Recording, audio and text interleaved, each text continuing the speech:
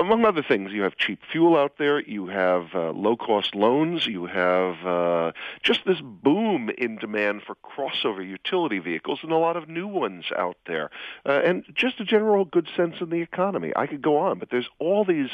I hate to use the cliche, but it was a perfect storm in this case in the positive sense. And November is usually kind of a slow month for auto sales, isn't it? It's not normally one of the big months. In this case, it was. And it seems like another factor that really helped was Black Friday. That's starting to work for the auto industry as well.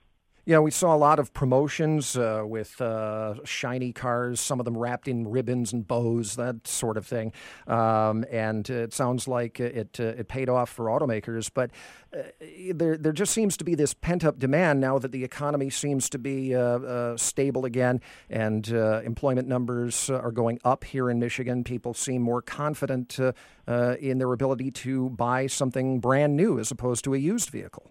Yeah, very definitely. And I should mention, though, that demand for these so-called certified pre-owned vehicles is also soaring this year. So everywhere you go, whether you're talking about new or used, sales are very strong.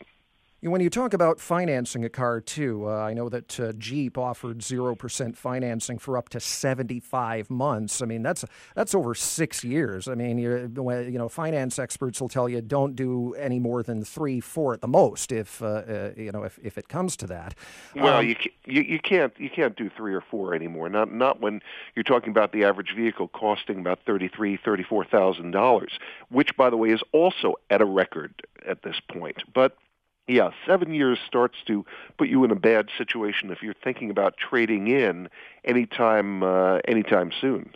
So does that mean that these car sales now, people might have buyer's remorse in a couple of years because of the amount they're financing and for that length of period of time? That is a concern. Will people get tied in for so long that in a few years from now, they won't be able to go back and trade in as they normally would, that they're tied down for too long? You get into a situation where buyers are so-called upside down, where they have to be 4 years or so before they actually have positive equity. That is something that people should keep in mind when they start to buy. How often would you like to trade in? If you're somebody who likes to trade in after every 2, 3, even 4 years, if you go for one of these super long loans, you may not be able to.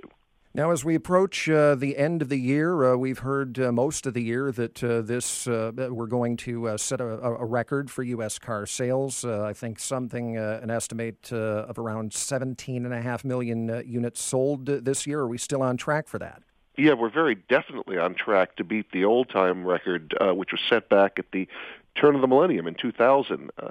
That was, 17.4 million, if I remember correctly. So, yeah, it looks like we're going to be having an all-time record here, and most folks are forecasting that next year will be another record.